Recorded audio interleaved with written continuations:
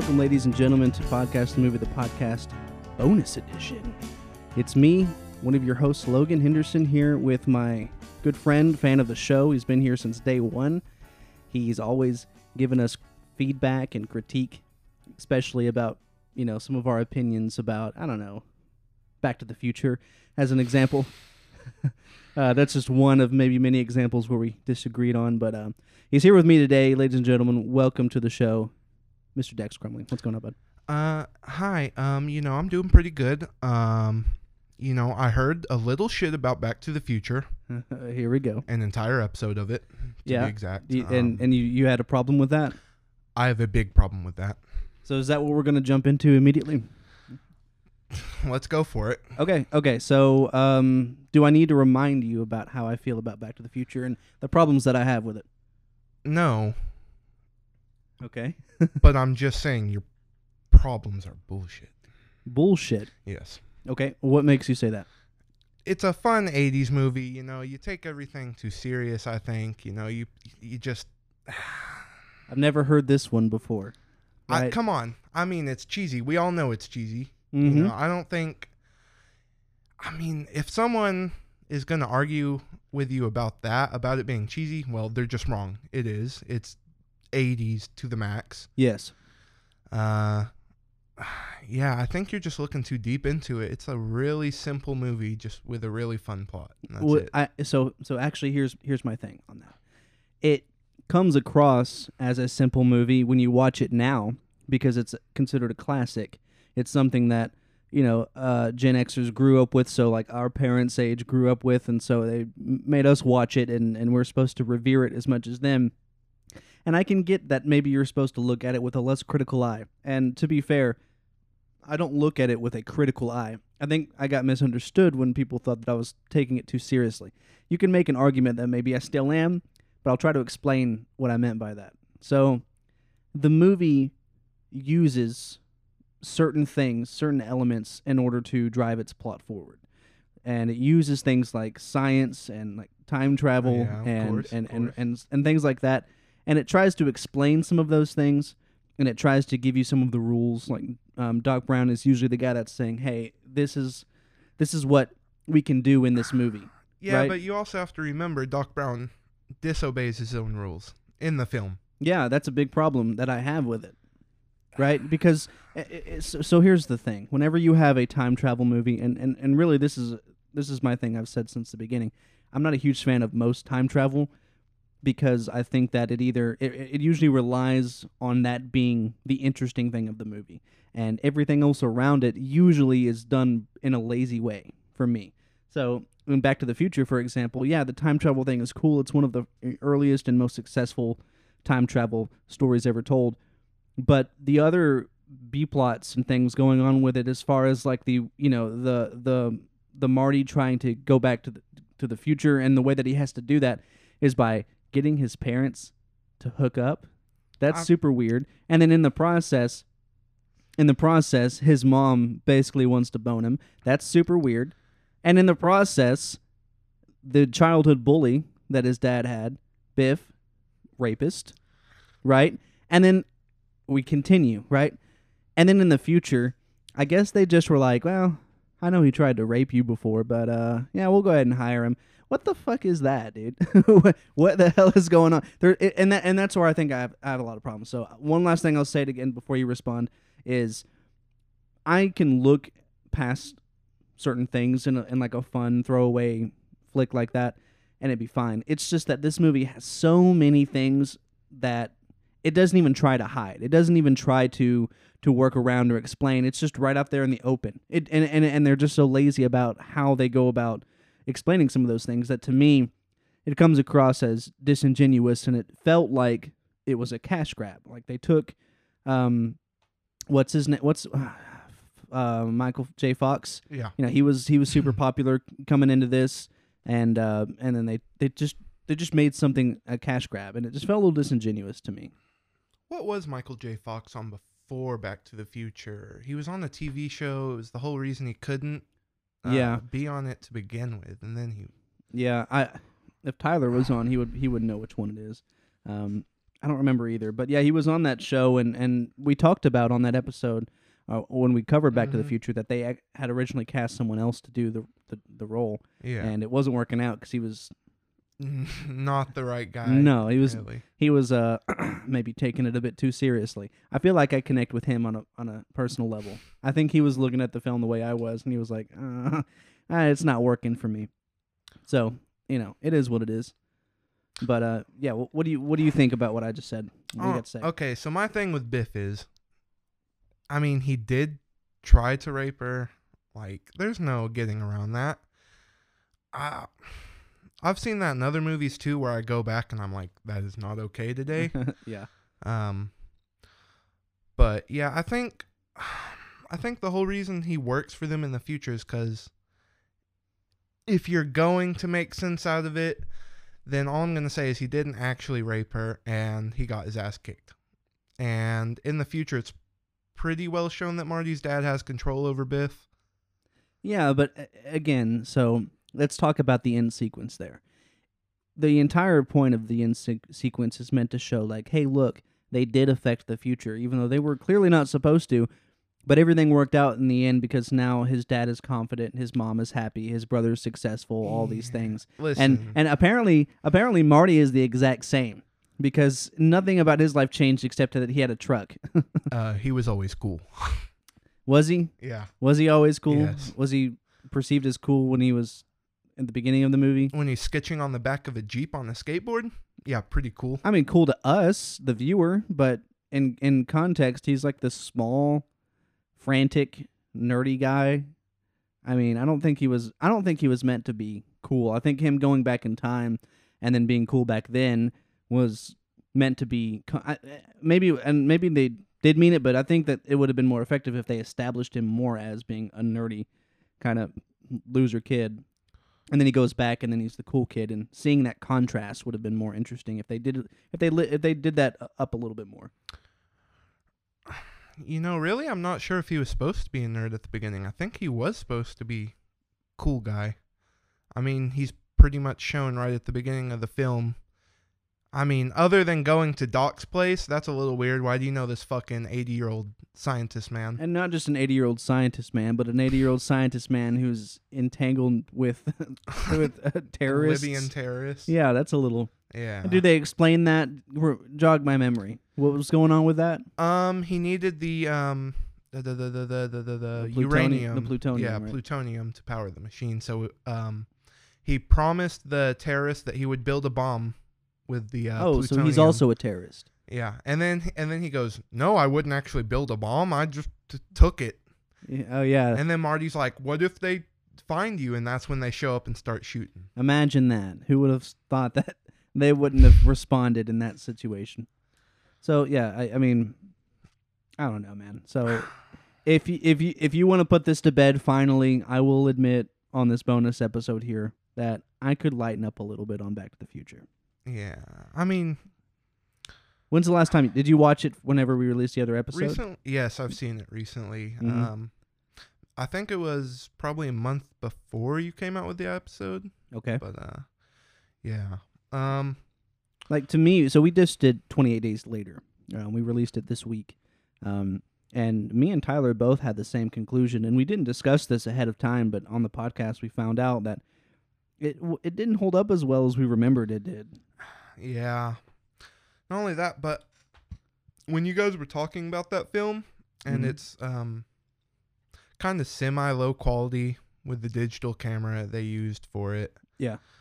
So, something I wanted to bring up when we started talking more about directors. So two of my favorite directors are Kevin Smith and Richard Linklater. Okay.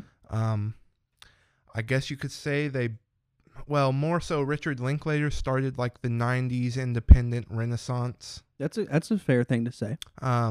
He started it with Slackers in 1990. Mm-hmm. From what let me pull it up real quick. Sure, yeah.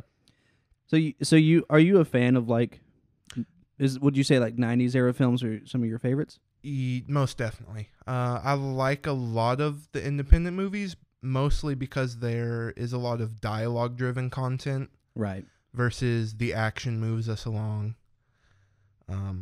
I like relating to characters. I like hearing their thoughts, hearing them speak regularly too, which is another thing I absolutely love about Kevin Smith's dialogue. At least, it can get crude.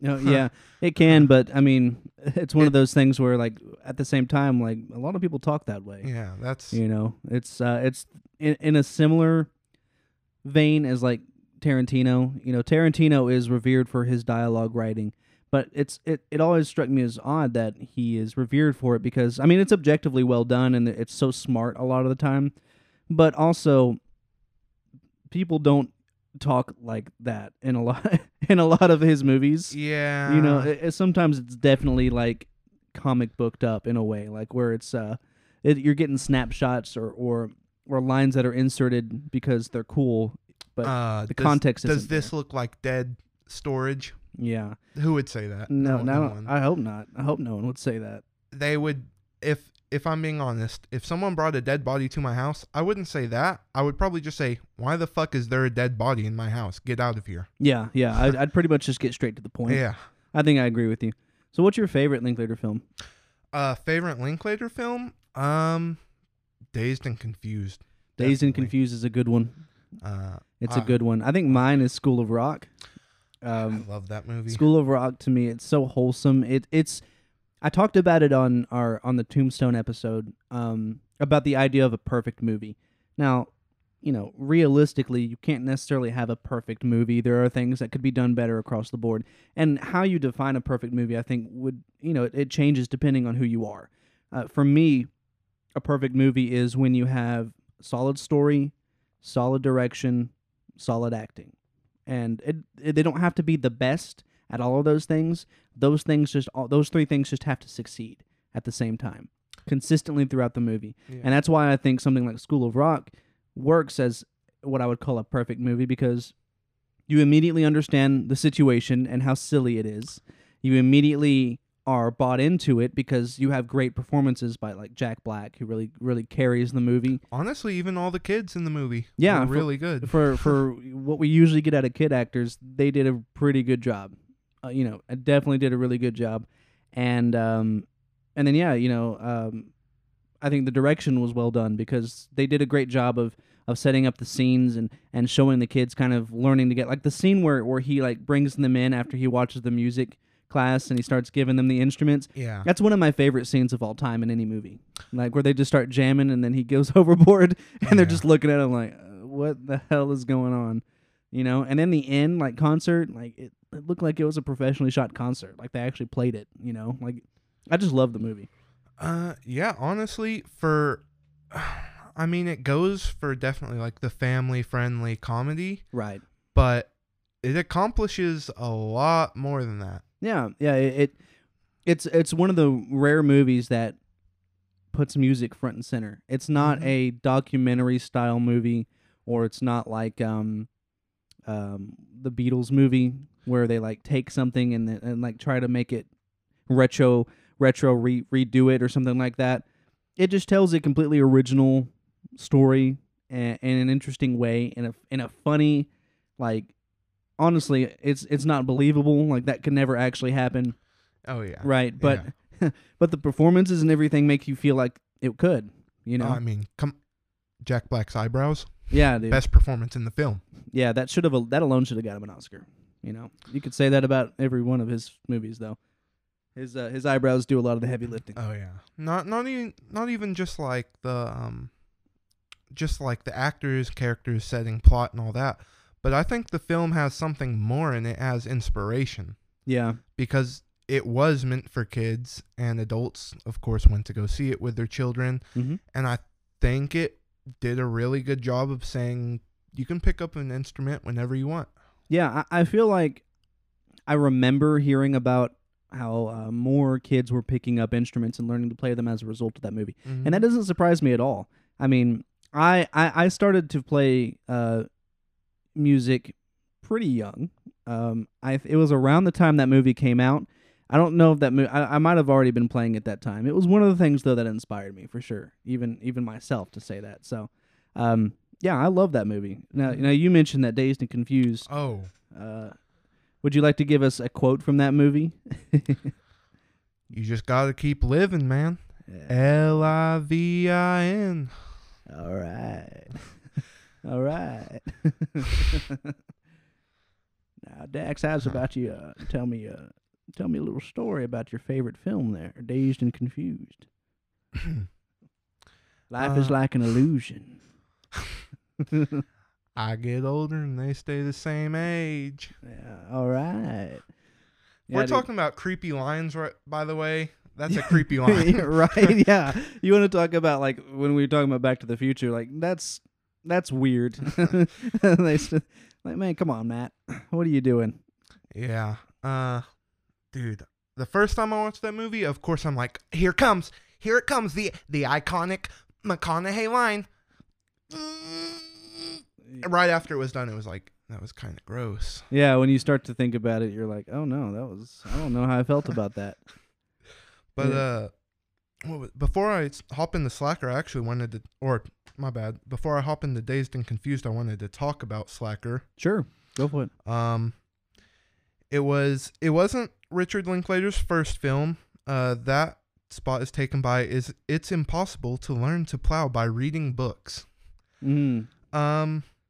It's really just about a nameless man that travels the country in that one. It kind of set up some of his his directorial elements that he uses, like Okay. a lot of dialogue. I haven't seen that one. Neither have I. From what I hear, it's It's not worth really. Yeah, looking it's into. more so like the leap, the jumping stone, I guess. Right. I think it's a little bit like what we talked about when we did our Memento episode about Christopher Nolan. It wasn't his first movie, but it was the first one that really got him going, right? And it kind of established what he was going to be in the movie industry, for sure. So Slacker was his first notable film, Richard Linklater's first notable film. There is no narrative. I don't know if you've seen Slacker. I don't know, actually. Tell me about it again. So if I remember correctly, it is in black and white. And at the time, actually still currently, Richard Linklater lives in Austin, Texas. So that is where the film is shot. That's where all the scenes take place. Slacker has no narrative at all, like no plot. So whatsoever. it's like a slice of life film. Yes. How it opens is, so it follows like I guess you could say a Greyhound bus, and it just kind of follows a guy that's on the Greyhound. He rolls into Austin, Texas, and kind of how the film plays out in general is he'll have a conversation or he'll do something, and let's say he was talking to someone. That person that he was talking to is now who the film is following. So it'll start with one character, move to the next. That's super weird. They'll walk around Austin, Texas. They'll go talk to someone else, and then it'll transition to them. So throughout the film, you just meet a bunch of different, really unique, definitely slackers of Austin, Texas. That sounds interesting. Like, usually when you hear about like I use the term slice of life as like a not a plot, because that goes in the face of what it is. It's usually like an anime type thing. Like, you see it a lot done in that. I can't think of a lot of movies that I would consider a slice of life style movie where that's the way that the story is told. Where, and if you're unfamiliar, really a slice of life like tactic or strategy or whatever is exactly what Dax just explained, where there's no actual story really taking place. You're just kind of observing people doing their thing, So no like through the plot. That's super interesting. Did you ever see the Bernie movie? Is that what it was called? Bernie? Yeah. With Jack Black? Yes. That was super good too. That was pretty good. I thought that was one of his better ones as well. It was one of my favorite ones that he's done. Oh yeah. I think it's been forgotten, which is unfortunate, because from what I remember, Bernie was really good, especially at playing into the dark humor that it wanted. Yeah, I think it accomplished everything that it wanted to do, and funny enough, they filmed some of it right down the road from us, here in Texas. So Maybe that's why I like it a little bit more. Every time I hear people talk about it, it's nothing but nice things. But I think it just flew under the radar, like you said. I think that Jack Black could have gotten some awards from it. I thought it was an excellent performance. Yeah, I thought he killed it. Yeah, honestly, did a great job. Now the other thing I wanted to talk about a little bit. How many other directors did you want to talk about? Really, I just have notes on the two, Richard Linklater and Kevin Smith. I can talk about anyone though, of course. Of course. Did you want to go a little bit more into Kevin Smith? Yeah, sure. So I was talking about Slacker earlier. So like I said, it was just set in Austin, Texas. Followed different people around, and it was made on a budget of $23,000. That's nuts. Yeah. So Kevin Smith, on his 21st birthday, went and saw Slacker. And he decided, hey, I can make a better movie than this. Okay. Fair enough. Kevin Smith was born August 2nd, 1970, Red Bank, New Jersey, and he was raised Catholic. That'll be important later. His father was a postal worker who hated his job, which further inspired Kevin Smith to make films, set out to do something he wanted to do. Nice. To prepare for his first attempt at filming a movie, he would watch Richard Linklater, Spike Lee, and other independent film artists. Do you think that you can see the parallels or the inspiration in Kevin Smith movies? Richard Linklater, like I was saying earlier, has a lot of like the dialogue-driven content, and you can tell Kevin Smith definitely, I guess you could say, was inspired by that. Yeah. Well, with Kevin Smith too, he does a lot of comedic stuff. And so one of the examples that I have, and I've talked about it on the main show before, is the show Letterkenny. So Letterkenny, I don't know if you've seen it, but it's the entire comedy is based around very, very, very fast delivery of like quips and lines and just funny ways of saying things and characters that are super weird and different. And I call it like modern Shakespearean comedy, because like they'll do like rhyming and stuff like that. It's just so silly. And I think that, someone like Kevin Smith, there's a little bit of that in there too, where there's a lot of thought that goes into the writing. And when you see some of the content that he puts out, like with how the comedy style is, you may not think that it may seem a little low effort at first, but I think that he puts some of the most effort out of anybody when it comes to comedy. He really, really thinks about the dialogue. And it sounds like, because I didn't actually know about the Richard Linklater inspiration that he had on that. So that makes a lot of sense. What else? What's your favorite Kevin Smith movie? Oh, favorite, probably Clerks. Probably Clerks. Yeah, I think I'd agree. I know for some people, or at least when it came out, Chasing Amy, his third movie, was another contender for best movie position. Unfortunately, I think through the years, it hasn't really withstood the test of time as well as Clerks. Clerks is very timeless. Yeah. The theme is very much, I'm in my 20s. I don't know what I'm doing. Yeah, and that's always going to be the case forever. Yeah. Are you in your 20s yet? I am 20. Yeah, I'm 20. That's so crazy, man. That's so crazy. So we can relate, right? Oh, yeah. We can relate. That's the cool thing about those kinds of movies. I want to talk about one of my favorite directors. George Miller. Now, George Miller is perhaps the greatest action director of all time. George Miller, of course, the director, the creator, the brainchild behind the Mad Max series. And Mad Max Fury Road in specific is one of the best movies. And I would say, if it's not the best, it's one or two for best action movie, right? Because for me, the other one is Die Hard.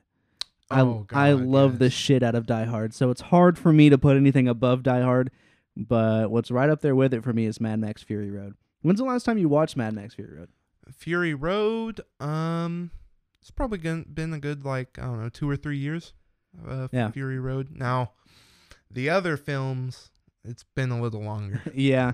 Yeah, I mean, so the original Mad Max movies were also pretty good. You know, I think for what they were trying to do, they were super weird and almost esoteric in a way because there was a lot of like Australian kind of stuff in there. Yeah. But the action, the shots that you get, the practical effects, that's what he's a master at. I mean, the amount of practical effects that he did in Fury Road in 2015 when the movie came out, unparalleled. They just didn't do that. You just don't do that these days. These guys were actually building these big ass trucks and shit, and setting shit on fire, blowing shit up everywhere, having people ride on them, and it's like, you know, whenever I read some of the interviews that they had with the cast, and they're like, this is the most physically demanding movie I've ever been on by far. Like, we're just out here in the hot sun actually doing all this shit. They're strapping me to cars and stuff. They're like, I don't know if I can keep doing this. But yeah, he's one of my favorites. Like, I'd watch anything that he makes. I think that whenever he got nominated for, Fury Road got nominated for Best Picture, and he got nominated for Best Director. I think he lost both of them, and to me, that was a real shame. I think that Mad Max Fury Road in 2015 had a good chance to be Best Picture. I could see why they wouldn't give it to him because, you know, the Academy would never do something like that. But they should have given him Best Director. They really should have. And I can't wait to see what they do with the new Furiosa spinoff. Super excited for it.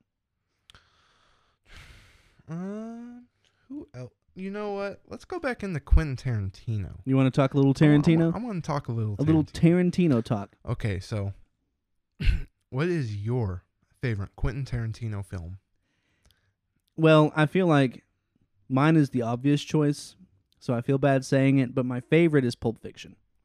I think not only is it my personal favorite, well, it's hard to say. I think Pulp Fiction is the best one, right? I usually, when someone asks me my opinion on something, I usually give a best answer, so an objectively well-crafted, well-made thing, yeah, and then my favorite. What do I enjoy the most? Because I really, really, really enjoy, like what I watch most often would be like Django and Inglourious Bastards.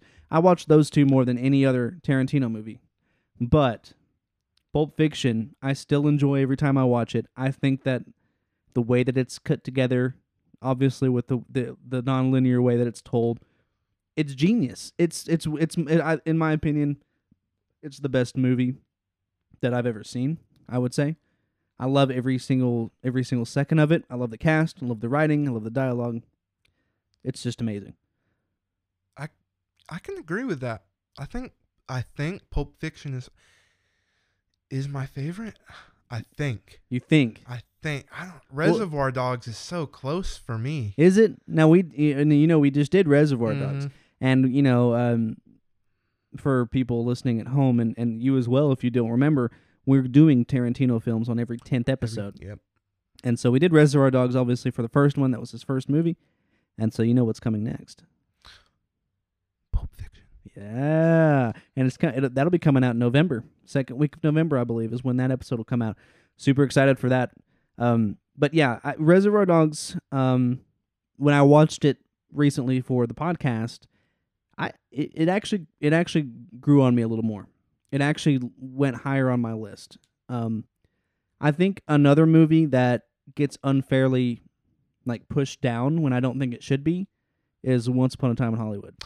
I loved that movie. It's so good. It's so good, and I feel like the only reason that I don't consider it among my favorite Tarantino movies is strictly due to time, right? Like, I've seen Pulp Fiction. I've watched it for years.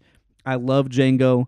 I love Inglourious Bastards. Like, I've seen these movies, even The Hateful Eight. Like, it's the recency bias, I think, it goes against it a little bit. And then, of course, you've got Kill Bill, Reservoir Dogs. You've got the older ones. And I think that if over time, Once Upon a Time in Hollywood, as I watch it more and more, I think it's going to climb that list. I think I'd maybe put it in my top 3. Yeah, I think it grows on me every time I watch it too. Yeah. Honestly, I mean, it... Well, you know what it does differently than all of his other movies? It doesn't really have a plot. It meanders through 60s Hollywood like 90% of the run. It's purely just an appreciation for that time and culture. It is. And it also has like a happy ending, which usually is not the case in a Tarantino movie. It just has like when you because let me recount the first time I watched Once Upon a Time in Hollywood. I'm watching Brad Pitt's character walk into that house, looking around, And he's high on acid he's too. fucked up. He is fucked up. Yeah. And then the Manson family's in there, and they're looking to kill anyway. And you're like, oh, this is gonna be real bad. This is gonna be real bad. This is a Tarantino movie. It's about to get real bad. Yeah, I'm not gonna lie. I was on the same page with you because the entire movie, I thought they would beat the Manson family anyway. You know, I kind of saw it coming. Yeah. And then as soon as he smoked that acid dip cigarette, I was like, oh no. Hey, you know, are they gonna die? 'Cause This is a problem. Brad Pitt was the hero. He was the one that was gonna do the it. Muscle. Yep. And then he comes in and just starts bashing people's fucking heads in while he's smiling. Yeah, he's just like fucked up, and he's just having a good ass time. That can of dog food when he used God, it's so good. it's so And so then good. DiCaprio set that bitch on fire. Oh yeah, when she stumbles out with her fucking head crumpled pretty much. Oh man. And he just it's so good when he has his headphones on too. And she falls in the pool, and he's like, "What the hell?" He freaks out. Yeah, he immediately goes for the flamethrower and dude. just lights that bitch up. Of course, that movie also gave us one of the best memes that we've had with the point at the TV. Like, that's me. You know, so we a lot to love from that movie. Yeah, Tarantino. He's one of my favorite directors as well. I think any person who likes movies and watches them regularly would put Tarantino on their favorites list. I actually still need to watch. I know you were talking about on your last podcast episode, 4 Rooms. 4 Rooms, yeah. Yeah. Mm-hmm. Yeah, 4 Rooms is it's different than your usual. I know it's a comedy, semi-anthology, different directors for different rooms. Right. It's a cool project. Yeah. It seems like something that like you get assigned in a film study class. Like, I need you to work with these other students and make this. It seems like that's what it would work, except you have an all-star cast of directors that are doing it. So it's definitely worth a watch. Yeah. I mean, I looked it up. It didn't have the best reviews, but I understand that. I don't think that 4 Rooms was necessarily made to be the best movie ever. It was made to show off these 4 directors and what they can do, and right. It was meant to. It was a showcase. Yeah. You know, it was them putting out like a portfolio. Like, look, this is kind of what we're about. This is what we do. You know, go from there. So I definitely want to give it a shot. More than a shot. I know I'll watch it all the way through. I'll probably love it. Honestly. Yeah. Super good. There is. So we talked a little bit about directors and our favorite directors. Now, let's go back to just our favorite movies. Favorite movies? Right. So, yeah, kind of what we're going to, I know we're already like almost half hour in, but that's kind of what we're doing on here is we're just going to recount some of our favorites. That's what I think we can do because it seems like we're on a good track here. So, overall favorite movies. Like, if you had like a top 3, for example. Top 3? Because I don't like making people pick a favorite because I can't do that. Oh, yeah. So, and it doesn't even have to be in order. It can just be, these are my 3 favorite movies in no particular order. What would you say yours would be? Dazed and Confused. You'd put that in your top 3 overall? I'd put that in my top 3. Oh, okay. Clerks. And, fuck it. I'm going to make it a top 4. Okay. Just because I can't decide. Donnie Darko as Fair well. enough. And Akira. Akira. All right. Now, Donnie Darko is one that I don't actually know if we've brought it up on the show ever, but it's one that we've talked about every time we get together. We are going to do Donnie Darko for sure on the main show. And it's been a while since I've seen it, so I can't wait to get back to it. It's so good. Mm-hmm. The Christ figure comparisons to Donnie Darko, the superpowers, the tangent universes, the time travel. Mm-hmm. And I actually just picked up the director's cut pretty recently. Yeah. Which you should watch the original cut first. But the director's cut kind of has a bit more scenes, like with the therapist. From what I remember, the therapist actually tells Donnie in the director's cut that the pills he takes are placebo. Okay, that's weird. So, because another part of the film is this an unreliable narrator. Yeah, which is one of my favorite devices that you can use in storytelling. Talked about it a little bit on the other episodes, but I love the unreliable narrator as a trope that can be used. That's, if done correctly. Yeah. I hate when films don't make it clear necessarily that they're yeah, unreliable. and you know why I think that's a problem is because it allows you to get away with a bunch of bullshit. You can explain away a whole bunch. Like you can say, well, this didn't make sense. There was a continuity error here. And you could say, well, that's because we had an unreliable narrator character and you didn't get the full story. It's like, okay, then what was the full story? Yeah. Oh, we don't want to tell you. Oh, fuck you. All right. Get out of here with that shit. So, now, if I look at my top 3 movies, these are by no means the best movies ever made, right? I'm talking purely about my favorite movies to watch and sit down and enjoy just on. I can do it anytime. Pulp Fiction. We already talked about Pulp Fiction. It's one of my favorite movies of all time. It may be number 1. I may be willing to even go that far, right? We'll do that. Mad Max Fury Road. That's one of my top ones as well. I'm going to also do a top 4. Now, I put those 2 out there immediately because we've already talked about them. You look like you're disagreeing with me. No, I just realized something. Oh, no, what? I don't have any Quentin Tarantino on my list. You don't. And you know what? We may need to cancel this bonus episode. Top 5. Top 5? I'm going to add... Okay. This is against the rules, What rules? Damn, you got me. I really can't decide between Reservoir Dogs and Pulp Fiction, I think. Look, don't feel like you're pressured to say Pulp Fiction, because I feel that sometimes for other things. I think it seems like you like Reservoir Dogs more. I think I like... What do you enjoy to watch more? Pulp Fiction. Pulp Fiction? Yeah, I could probably watch Pulp Fiction. I lied about saying it's okay to pick Reservoir Dogs. So, good job, because I was about to roast you.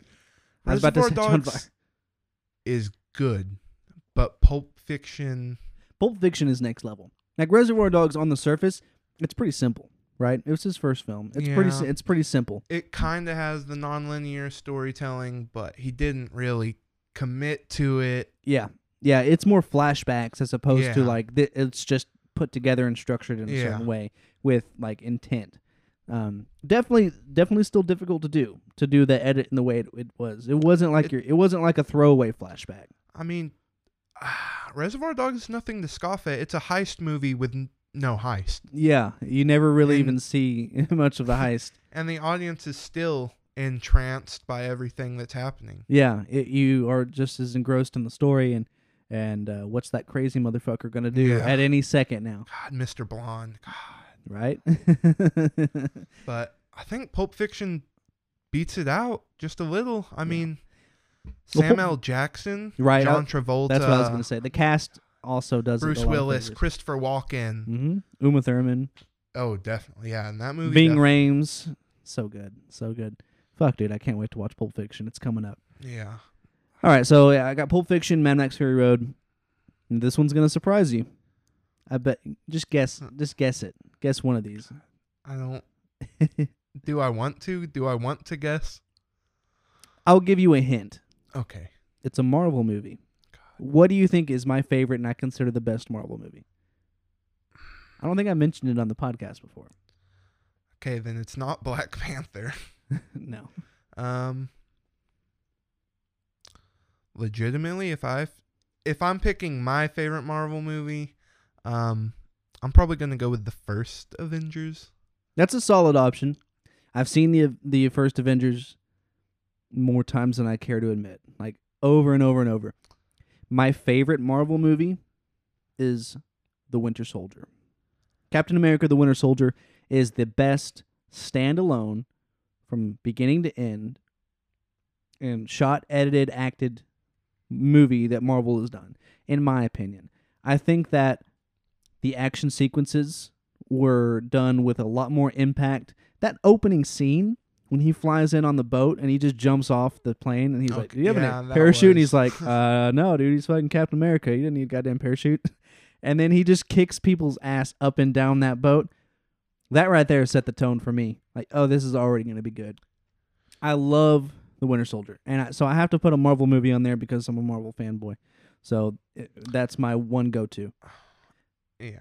You know, you can make a case for the first Avengers. It's classic. I don't know. I wouldn't put Marvel movies on my top 5 personally. They're great. They are what they are. You know, I understand if you don't. For me, like, I go and see every single one of them when they come out. Yeah. You know, so like I've been there. So the first Marvel movie came out, if you count, well, Iron Man, I start there, not the Hulk, 2008. Yeah. You know how old I was in 2008? I I was 13 years old. I was 13 years old, 12 and 13 years old. So that means that since I was a young boy, I've been watching Marvel movies. Yeah. I'm 24, almost 25 now. So it's been there pretty much my whole life. You know, I'm not going to lie. Iron Man would be a contender for number 1 position, but the antagonist is in the first one. Really in all three of them. Yeah. The best antagonist was the second one, in my opinion. The second one had a good antagonist. I think. So not Mickey Rourke. Fuck that guy. Yeah. I'm talking about the Sam Elliott. No, is that his? No, it's not Sam Elliott. No. Sam. Oh, what's his name? Oh, God. Sam Rockwell.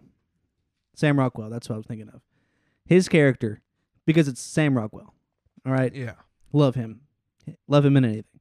That's probably the best standalone Iron Man villain. We did have Jeff Bridges though, in the first one. Yeah. So but the thing is, Jeff Bridges is great.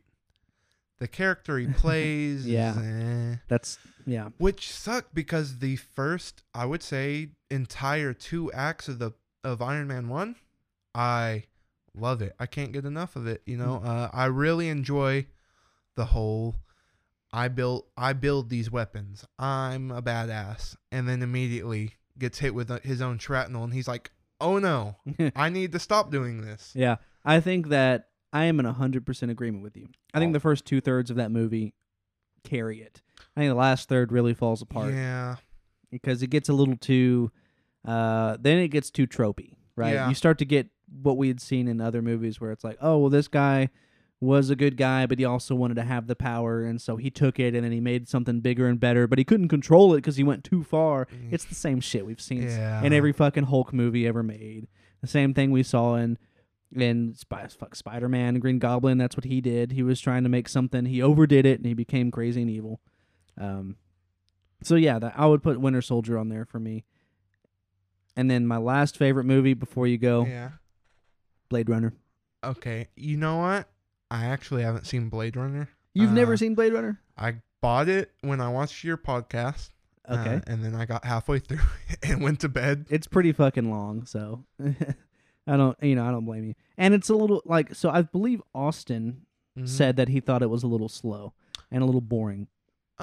Because he hadn't seen it before, and so I can get that, right? Mm-hmm. So the first time that I watched Blade Runner, I thought the same thing. When you hear about Blade Runner, when you think about the name and you think about the story, what your expectations are, it's a bit slow, especially in the first half. Not a lot goes on in what you expect to be this sci-fi noir thing. Well, for me, it was just that I started it late at night, that I got tired. If I'm being honest, I actually really enjoyed the first half because of the podcast. Because you guys were talking about the environment and how everything feels natural. Yeah. How the world is breathing. It's living, breathing. You feel like they're living on a portion of a living thing. Yeah. And it's always raining, it's always dark, it's always gloomy, and he sets the tone and the environment through that. Mm-hmm. You know, what are we going to get in this movie? It's a very kind of almost nihilistic view of the future, which is, the present now, because it was they were talking about where it would be already. And it's always fun to go back to those old movies that were trying to predict the future and see where they were right and wrong. And the one thing that they really got right was the abundant consumerism. Yeah. Right. They really nailed that, where there's just ads everywhere. Like I've been places where you go to the bathroom, they've got a little screen on there, and there's a little ad playing. You're like, I'm just trying to take a piss, and you're trying to show me an ad. Come on now. You're at the gas station pumping gas. You're not ads. Yeah. Ads the whole time, everywhere you go. You're trying. They what was it? There was the video game. I read an article about the new. I think it's an NBA game. I don't play it, but apparently you pay full price for this game. Keep in mind that's $60. Yeah. $60-$70 you're paying for this game, and they run ads in between different matches in the game. What? Yeah, and so apparently it came out that they were like, "Well, we didn't mean it. Like, it wasn't supposed to be that way." It's like, how do you fuck that up? There shouldn't be ads in the game at all. Well, you see, we're just EA. That's Yeah. EA. Yeah. It's in the game. The ad is in the game. That's a good one. It is in the game. We told you. We've been telling you for years. It's in the game. That's a good one. I like that. I wanted to go back to the comic book movies. Sure. If we're talking pure, just like comic book movies, what would your favorite be? Would it be like one of the Marvel Cinematic movies? My favorite. Look. Okay. So the elephant in the room. Yeah. Is the Dark Knight, because that seems not a superhero. So you don't consider that a superhero movie? Nope. Okay, explain yourself. Batman is normal. Okay, so he's not a superhero. Yeah, he's a perhaps. Hero. But still, he's a comic hero. How about that? I'm just fucking with you. Yeah, get out. I totally accept that answer. I'm not going to be the guy that's like, he's not super. This episode's over for the trolling. We'll be back next week. So I think I'd still go Winter Soldier. I think I still would. And you know what? I'm willing to take criticism about my favorite not being The Dark Knight or even the Michael Keaton Batman movies or Spider-Man. I'm fine with that. Superhero movies are hard to pick a favorite because let's face it, The Dark Knight, it's a superhero movie about a guy from a comic book. Yeah, but it's a dark, gritty Christopher Nolan movie. So if you were to ask me like, what's the better movie? Would it be a movie that's a commercial ad basically to sell toys, or a movie by Christopher Nolan? It's like, well, Christopher Nolan's probably going to do a better job, right? You know, it's the same way in video games again, where they'll come out with these video games that are like, it's Frozen, the video game. It's going to be dog shit. You just know it is because it's just a cash grab. You know, it's never going to compare to something that someone actually put heart and soul into. But I don't know. Like, for me, the Winter Soldier was so cool because it did so many things for the Marvel Cinematic Universe. You know, a lot of Marvel movies had been pretty light and breezy, and yeah, Winter Soldier is still light and breezy, especially compared to like the Dark Knight and some of the Zack Snyder-esque DC movies. But it's still Watchmen. Yeah. You think the movie was great or the series? The movie was good. The movie was good. Okay. The ending was dog shit. Isn't that how the actual comics end though? It doesn't matter to me. What the fuck? Okay. It did. Also, that movie showed way too much blue penis. Yeah. Right? Like, I just like it for Rorschach. Come on now. Okay. Well, yeah, he's the best character there, but, you know. Yeah, I don't know. I do enjoy Watchmen. Is there a director's cut of Watchmen? Yes. Is it better? I think so. From what I remember, I believe it is better. I don't know if I've seen the director's cut. I haven't actually watched Watchmen in years. Which actually, if the director's cut is better for Watchmen, that kind of hypes me up for the Snyder cut of Justice League. Yeah, we'll have to go revisit that. I've never seen any of the DC movies. I don't care for DC almost at all, but that Snyder cut has me on edge. I want to see it. I wanted to ask you like what you thought the best DC movie was. I just don't like DC, man. I don't know why. I think it's just because Marvel does it better. They do. You got to understand that Marvel, they found a formula, and they copy paste that formula, and so they're always going to get at least a minimum amount of like quality. Like it's going to be right there. DC, I think they've been trying to figure out what they want to do, and they wanted to differentiate themselves from Marvel in some way. Problem is it didn't really resonate with people. I think that my favorite DC movie was probably Wonder Woman. That's the one that I enjoyed the most. I thought that it had the most interesting story and some of the best acting. Now Gal Gadot, her acting was okay. Chris Pine though, Chris Pine doesn't miss. Chris Pine does not miss. That dude. I can see that. I've never seen Wonder Woman, but I could. I would recommend it. I could see it. Yeah, I would recommend it.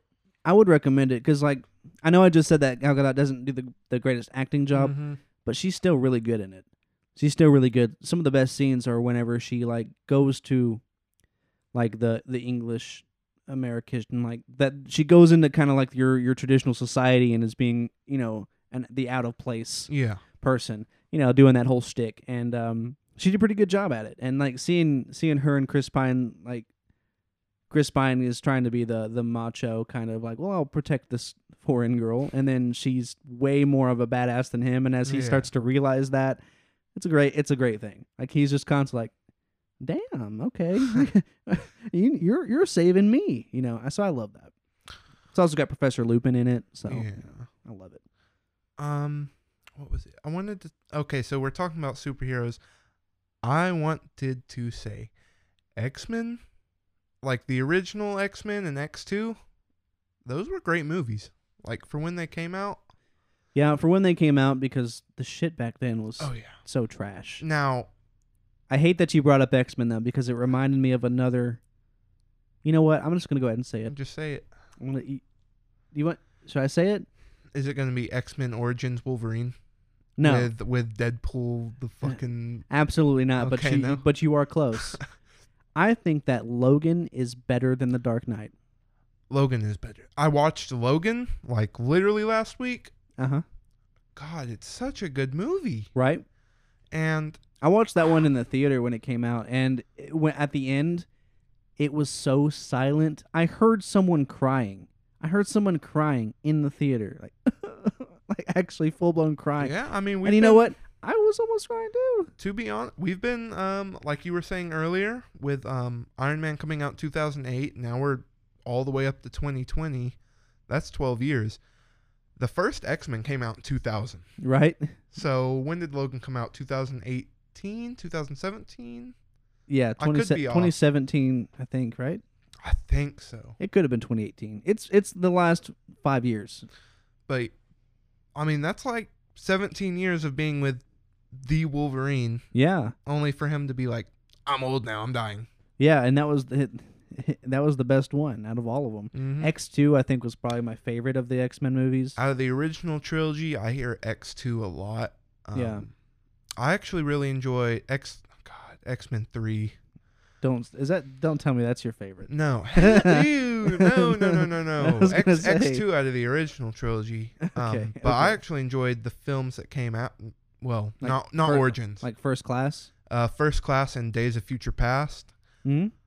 I love those movies. I liked First Class.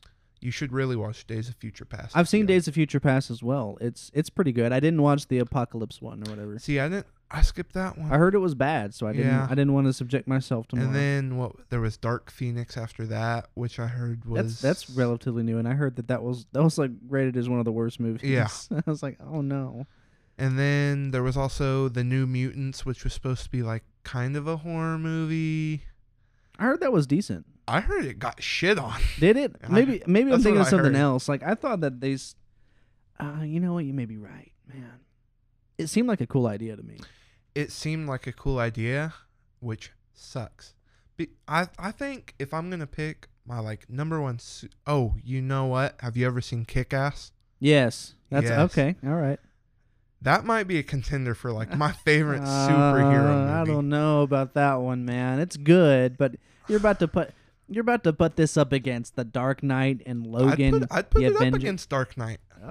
It's a different movie. It's different. It's hard to compare them. Bro, Heath Ledger in The Dark Knight as the Joker? Yeah.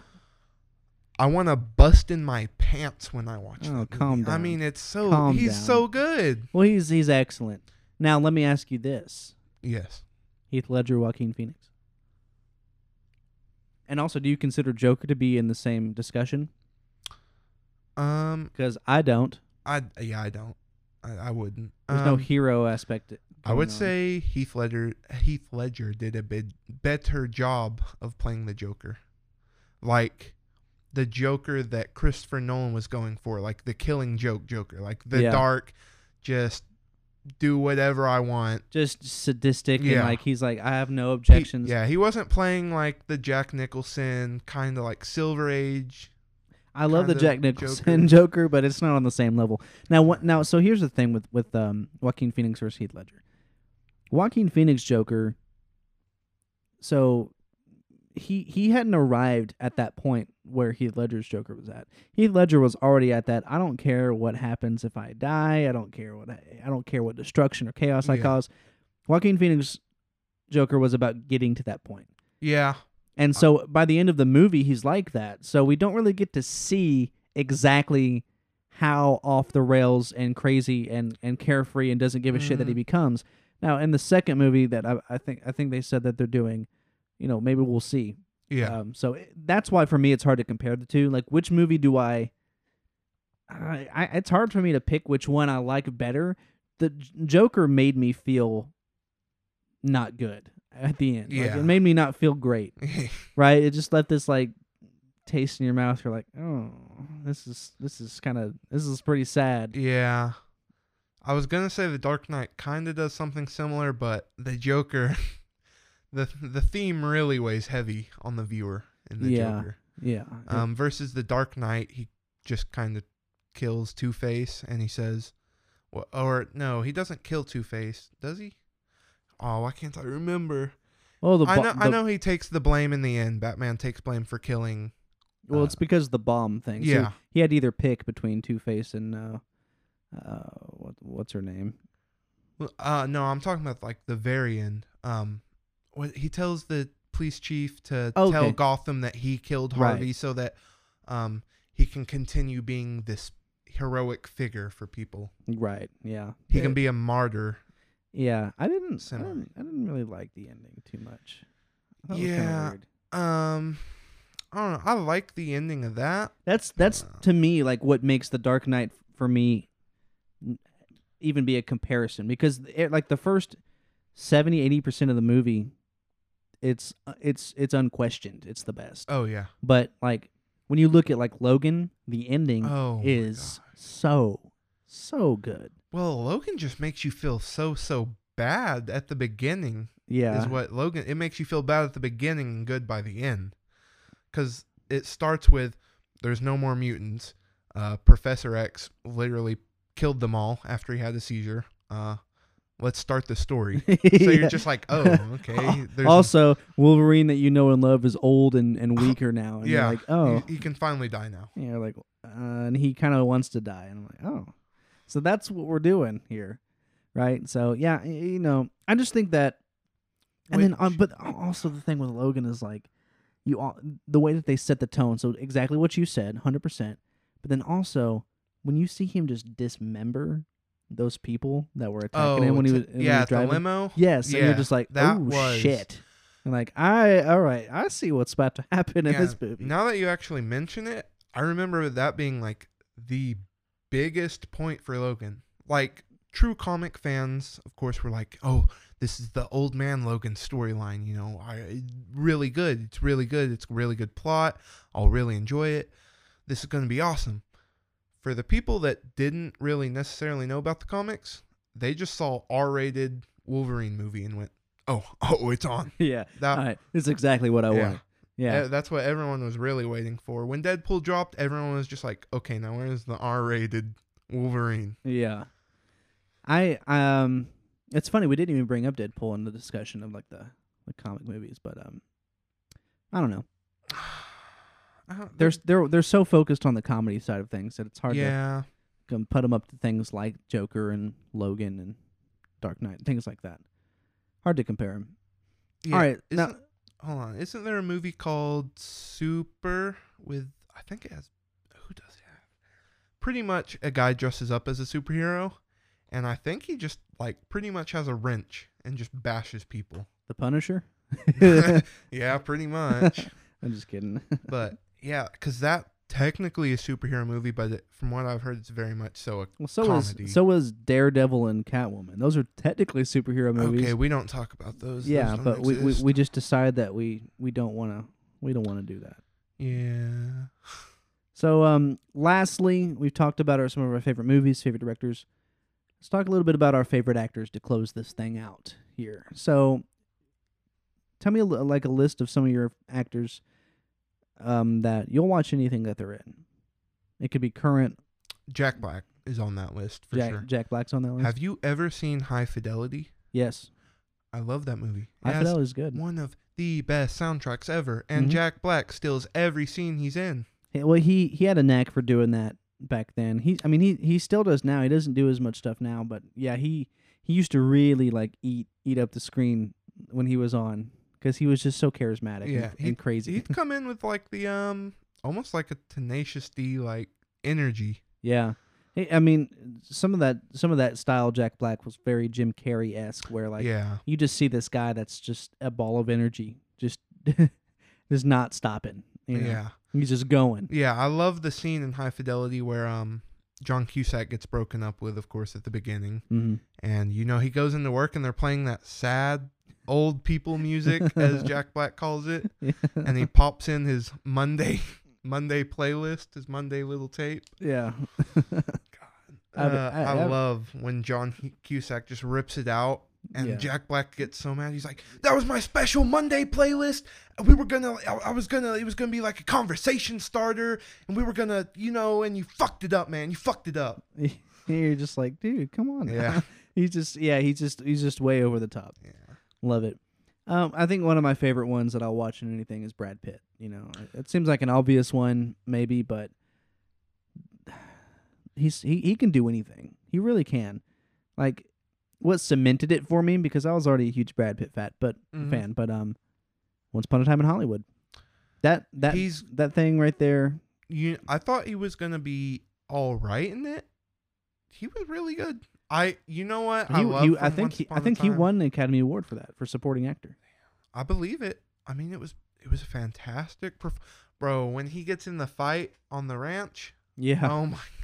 Yeah, dude. Because it was escalating on the ranch, and for a second, I thought he was gonna die. I did too. I mean, he's on their turf. Yeah. It's not the other way around. To me, though, one of the things is like that scene told me, like you mentioned earlier, like that he was probably gonna win. Yeah. In the end. Yeah. So that did kind of give that away for me, but you don't expect the way it goes down at the end. Well, that's what I love about the acid. I think that happens around the midpoint of the movie, right? The ranch scene. Yeah. So you're kind of like, oh, no matter what, he got this in the bag, and then he smokes the cigarette with acid, and you're like, and it becomes a real concern. Yeah, you're like, he can't do this, especially because don't they pass him on the street on their way up Rodeo? Mm-hmm. Yeah. For a second, I thought they were gonna stop the car and like jump him and kill him or something. Since they're already on their way to do that, and they knew him from the ranch. I know. That's what I'm saying. Like the last 20 minutes of that movie, you're just like, you're on edge. You're like, oh, I feel like I know where it's going, but I don't know how we're gonna get there. Yeah, it's freaking me out. Yeah, how we're gonna get there. What's another of your favorite actors? Edward Norton. Norton. American History X. Excellent. What else was he in? Of course, Fight Club. Yeah, he's a Wes Anderson favorite. Ed Norton is. We didn't even talk about Wes Anderson earlier. He's a great director too. It's such a weird, unique, but specific style. Like, yeah, when you're watching a Wes Anderson movie. For sure. He's definitely got his own voice in there. Love that. So yeah, Edward Norton's pretty good. Yeah, dude, he seems weird though. He is weird. A lot of directors and people in Hollywood hate to work with him. He's very specific on how everything works. From what I've heard, it's almost like he wants to be director. Like, yeah, okay. He wants. Yeah, he's trying to big shot him. It's. I don't know how to put it. Probably almost as if he knows what's best, like an ego thing. Yeah. Yeah. But to be fair, can you really fault him when his acting lives up to his ego? Right? Yeah, you see him, he just kills it every single time. Yeah, now when you're an asshole and you bomb every performance, then you can... That ain't going to work. Yeah. You're out. You're Edward Norton? Mm-hmm. And you're being an asshole? All right, pal, as long as you give me a good performance. Yeah, you're like, we can get past that. Excuse me. I had one in my head, and I kind of forgot about it. I'll get there. Go with another one. I'm trying to think about.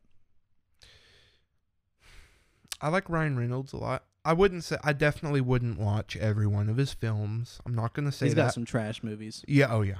But he kind of has like good comedic timing. Oh yeah. Almost. He understands comedy. Yeah. For sure. I guess that would definitely be the best way. He understands comedy. Yeah. For sure. I could think that. I enjoy The Rock, a lot of The Rock movies. I understand a lot of them are the dumb, like mainstream Hollywood movies, but yeah, he's like, guess what? I'm gonna jump out of the Statue of Liberty onto an eagle and fly it all the way to Washington, oh my God, D.C. I just watched The Other Guys the other day. Aim for the bushes. Yeah, I remember that. Yeah, I think I had some friends over too, and it was their first time watching it. Oh, they're probably like, what the fuck? Yeah, so they're like, aim for the bushes, and my friends are just like, okay. And then it's just the whole slow motion falling shot. Yep. And then they just smacked the pavement, and both my friends just looked at me like, what just happened? Yeah, they're like, I was like, now it's time for The Other Guys. I think another person that I would say, I would love to see him do more dramatic stuff, which seems silly to say, but Bryan Cranston, dude. He's so good. Bryan Cranston, so he started as like comedy, Malcolm in the Middle type stuff. And then you get hit with the Breaking Bad and people are like, what the fuck is this? Where did this come from? Look at this guy. And it's in my opinion is the best TV show ever made. Breaking Bad is. And then you get him, it's pretty much since then, as far as in movies, he's mostly stuck to more comedy stuff. Mm-hmm. Now, he did play as LBJ in, oh gosh, I can't think of the name of it now. But he did it on Broadway, and he won a Tony Award for it. And they also did a short film movie version of it as well that he was really good in.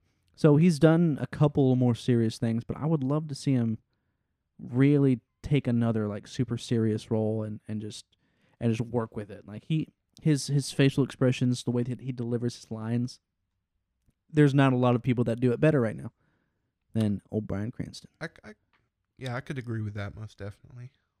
Yeah. You got any more? I guess some of the comedy legends from when I was a child, Will Ferrell, Ben Stiller, Adam Sandler. I wouldn't watch a lot of their new stuff, but man, back in the 2000s, it was hit after hit after hit. They didn't miss. They didn't miss. I mean, at the time. So like, if you go back and you watch some of Sandler's stuff, like 50 First Dates. See, I never actually watched it because don't watch it. I've heard it. I actually like Click. I used to like Click, and then I watched it again like much later, and I was like, this is just weird. I watched it pretty recently. I still enjoy it. I understand why you probably wouldn't though. It doesn't balance the comedy and the drama properly. It goes for like just straight up the fucking shitter. Yeah. Like comedy right at the beginning. And then you hit the second half when you can't stop fast forwarding.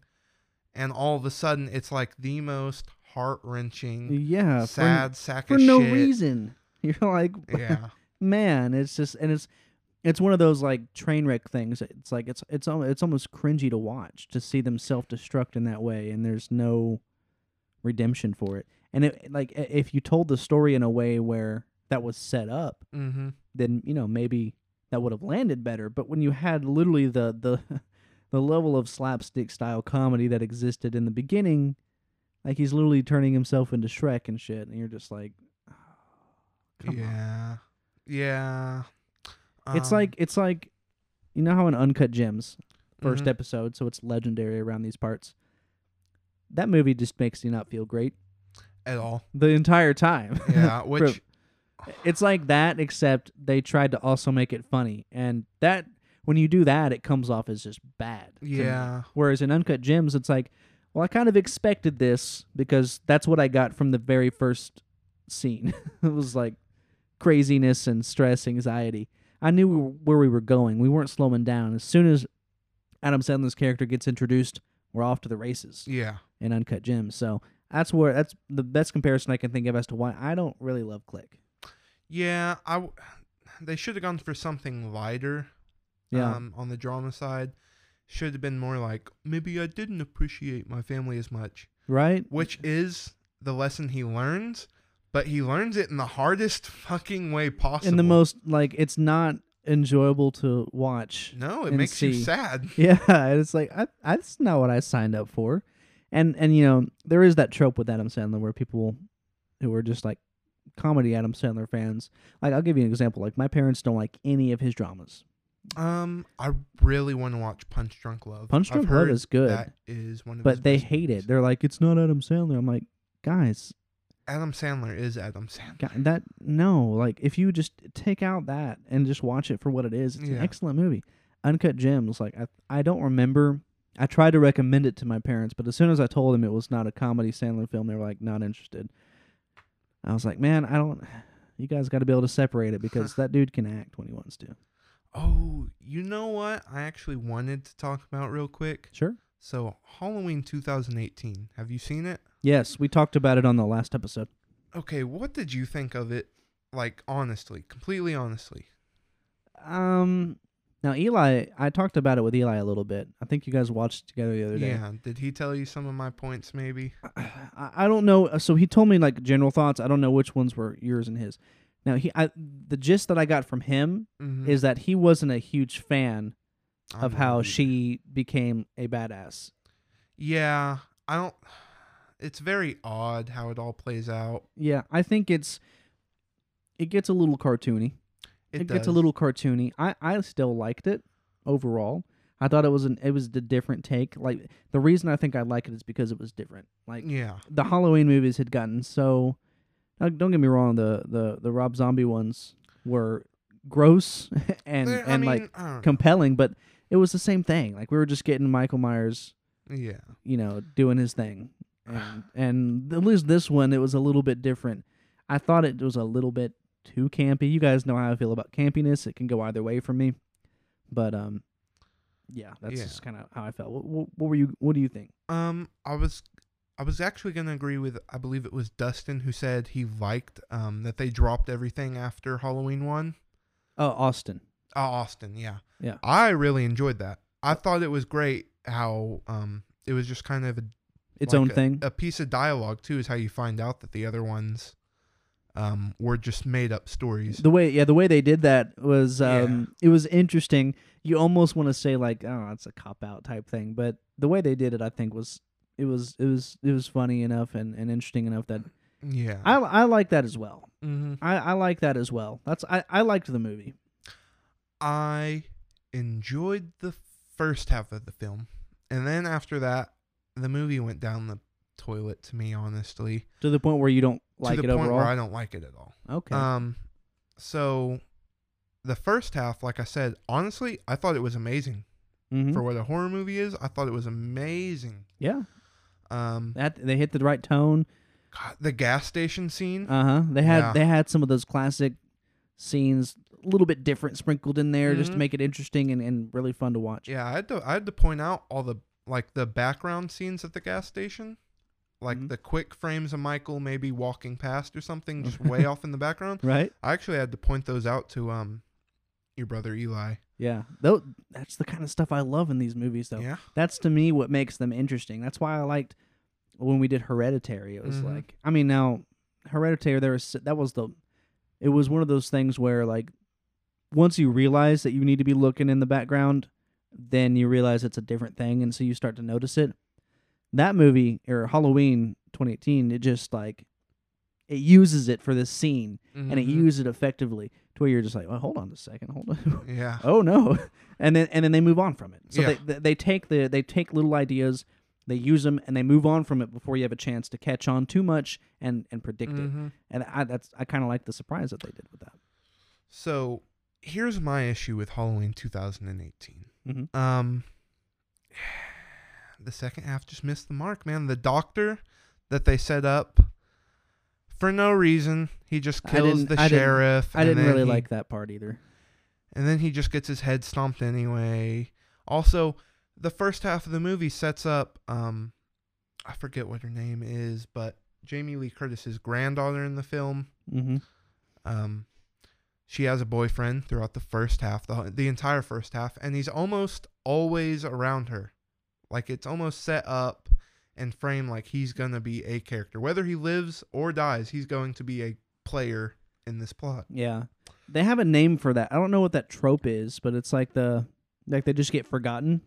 Yeah, because what was it? He gets drunk at the prom, and then he just throws her phone in the pudding, and that's the end of it. He never shows up ever again. What the fuck who wrote this is what I was wondering. I was watching it, and I was just thinking, who wrote this? They completely forgot about this dude. That's because he's Michael Myers. Okay. Maybe. That's going to be Halloween 2, the spirit of Mikey, Yeah. takes over his body. Yeah, I can't wait to see that. Yeah. All right, what man. else? Well, before we go, do you have anything else on that one? Oh, yeah. Just a little more. Okay. I'll agree with Eli. I think it was a little too much that Laurie Strode had this whole mansion with all these traps and everything. The Home Alone. Yeah, it's very odd to me. It felt odd. But here's how I think they could have fixed it. Okay. So, of course, you get like the two crime podcasters at the beginning. Yeah. The man and the woman that goes to see Michael. I kind of didn't like that. I actually like that. It kind of seemed cheesy to me. It was a little cheesy, but here's how I would have fixed it. Okay. They need to have me in LA right now. Okay. Just editing this shit, okay? I think the woman should have died in the bathroom like she did. Mm-hmm. And you know how the man was like got his head pounded hard. Yeah. Well, it kind of shows him still a little alive by the end. Like, it doesn't really necessarily confirm that he's dead. And I think it would have been great motivation for his partner to be killed, him to get fucked up, maybe start having a limp. We get a new Dr. Loomis. Oh. Okay. All right. You know, that's not an awful idea. And it's so I'm really interested to see what they do with the next one. Yeah. Right, because this one, like, they reinvented so much. Mm-hmm. So it's like, are they going to continue with this kind of new canon, so to speak? Or are they going to do the same thing and just keep making these iterative, and I don't mean that in a negative way. I mean, like, they're going to change things again and again and do it like episodic, I guess you could say. I would like either. I think I'm kind of excited for the next one. And that's a good way to transition to what I wanted to finish our bonus episode here of. Mm-hmm. Our podcast that will be coming out next week, the final episode for our Halloween season, is going to be the original Halloween. So, what do you think about the original Halloween? Let me just get your quick thoughts on it, and I don't know yet. I might clip out what you say and put it in the episode that we do. So, let me get your thoughts on the original Halloween. The original Halloween. So, by that point, John Carpenter had already made The Last House on the Left, I believe. So he kind of had a grasp for horror. Oh, definitely. And by that point, I think Texas Chainsaw Massacre was already out too. So there was a little slasher horror build up. It was kind of coming. And I think he knocked it out of the park. I think Texas Chainsaw Massacre is good. It is what it is. It's cheesy. Halloween's the movie that took it to the next level. You think Halloween is the carried the torch forward for those kinds of movies to take over? Yeah. Oh yeah. I would say it was even better than that. I would say the other movies were more like I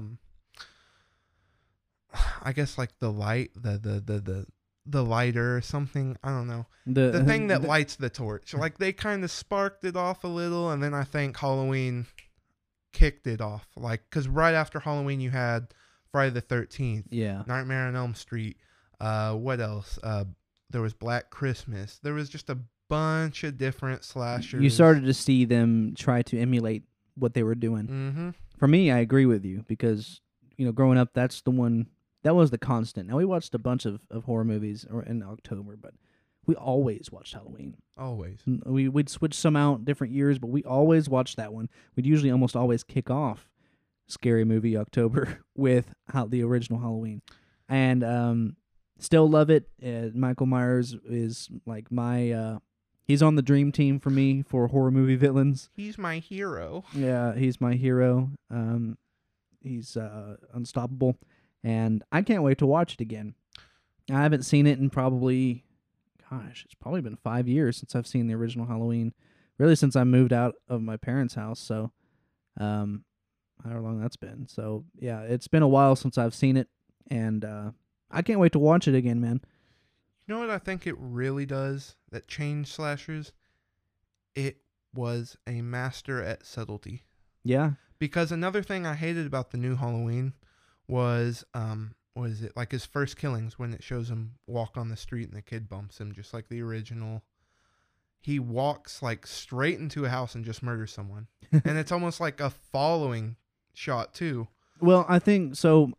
One of the reasons I think maybe they do that is they really were, to me, trying to do almost like the exact opposite of the original Halloween. They were trying to take the Halloween and then like color inverse it, you know. And so I agree with you. I prefer the like where's he at right now? We don't like know. The in the shadows, like the audience doesn't know where he is. Yeah, and the thing that sucks with the 2018 version, you know, I know again I do like it, but they did that really well.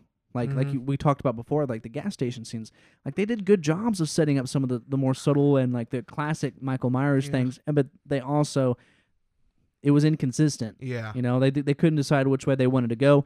I don't know if it was they couldn't decide which way they wanted to go, or if they made a conscious choice, like at that half point in the movie, to turn it into something else, and they thought that they had to change everything about, you know, what makes those movies what they are. So, yeah, I still like the original the best. It's my favorite one. I even like the second one. The second one was pretty good. Yeah, I like the second one as well, and then I do like the Rob Zombie one. The first one. You know, I don't like Rob Zombie that much. I know some people are like, oh, it's so gross.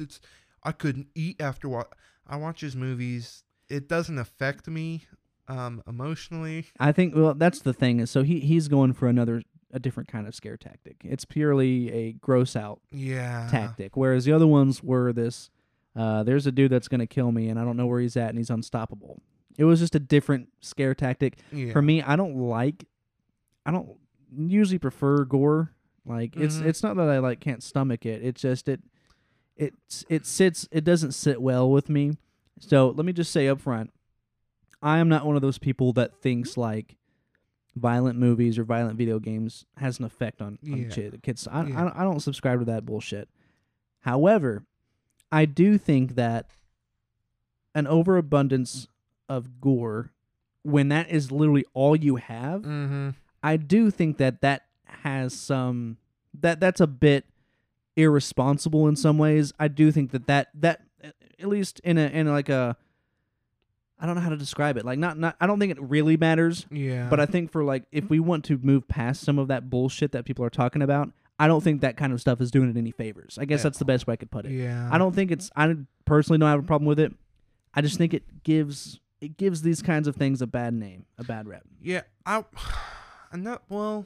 don't think people are concerned about like when people like a dude kills somebody, because like it doesn't have to be a horror movie, or I guess like a slasher movie or monster movie when someone dies, for us to not care about like people someone just dying. What makes it over the top for a lot of people who want to argue about this being a bad thing is when you see like just over the top executions and gore and things like that. Well, yeah, like okay, so like I said, I don't mind the gore. But I will say the scene where he's a kid and he's just bashing the other guy with the stick, like the big, that was like demented. Yeah. Like that made me feel uncomfortable, I guess you could say. I was like, dude, just stop already. Yeah. And, you know, we're meant to feel uncomfortable, but at a certain point, you leave just the sensation of being uncomfortable to the point where you become more disgusted in a negative way. Not like, oh, that's gross, that's gnarly, but I love it. It's so entertaining. It's more like, I don't feel like I should be watching this. Yeah. You know? And so that's my view on it. I just want to reiterate, I don't think that, you know, I watched all kinds of horror movies and played all kinds of violent video games as a kid, and that had no effect on me as far as becoming a violent person as an adult. But, it is what it is. I mean, I did the same thing. I've still never been in a single fight, so... Yeah, so it's not going to really... I don't think there's any truth to that, and there's been tons of studies that suggest the same thing. Yeah. There's no correlation. All right, man. Well, we have almost hit an hour and a half, usually what we go for in a regular episode. Any last thoughts you want to give to the people before we head out? Kevin Smith and Richard Linklater, check out their movies. Really great. For Richard Linklater, I'd start with Dazed and Confused. For Kevin Smith, I'd start with Clerks. That's really about it, honestly. Awesome, man. Well, I appreciate you coming by, stopping by on the show. Hey, no You've problem. been one of the OGs, one of the OG supporters since the beginning, always in there, always engaging. And I can tell you that the other guys on the show, Tyler and Austin, they also really appreciate you, man. You are also, I believe, our first patron. Yeah. So we definitely appreciate that as well, man. Now, this is I just want to say this right now. Just because you subscribe to our Patreon doesn't necessarily mean you get to make a bonus episode with us, but it's not out of the question. It's not out of the question. We're still exploring ways where different tiers may be able to participate kind of in what we have going on here. So yeah, guys, thanks for stopping by. We'll see you next week. Thank you. Bye-bye.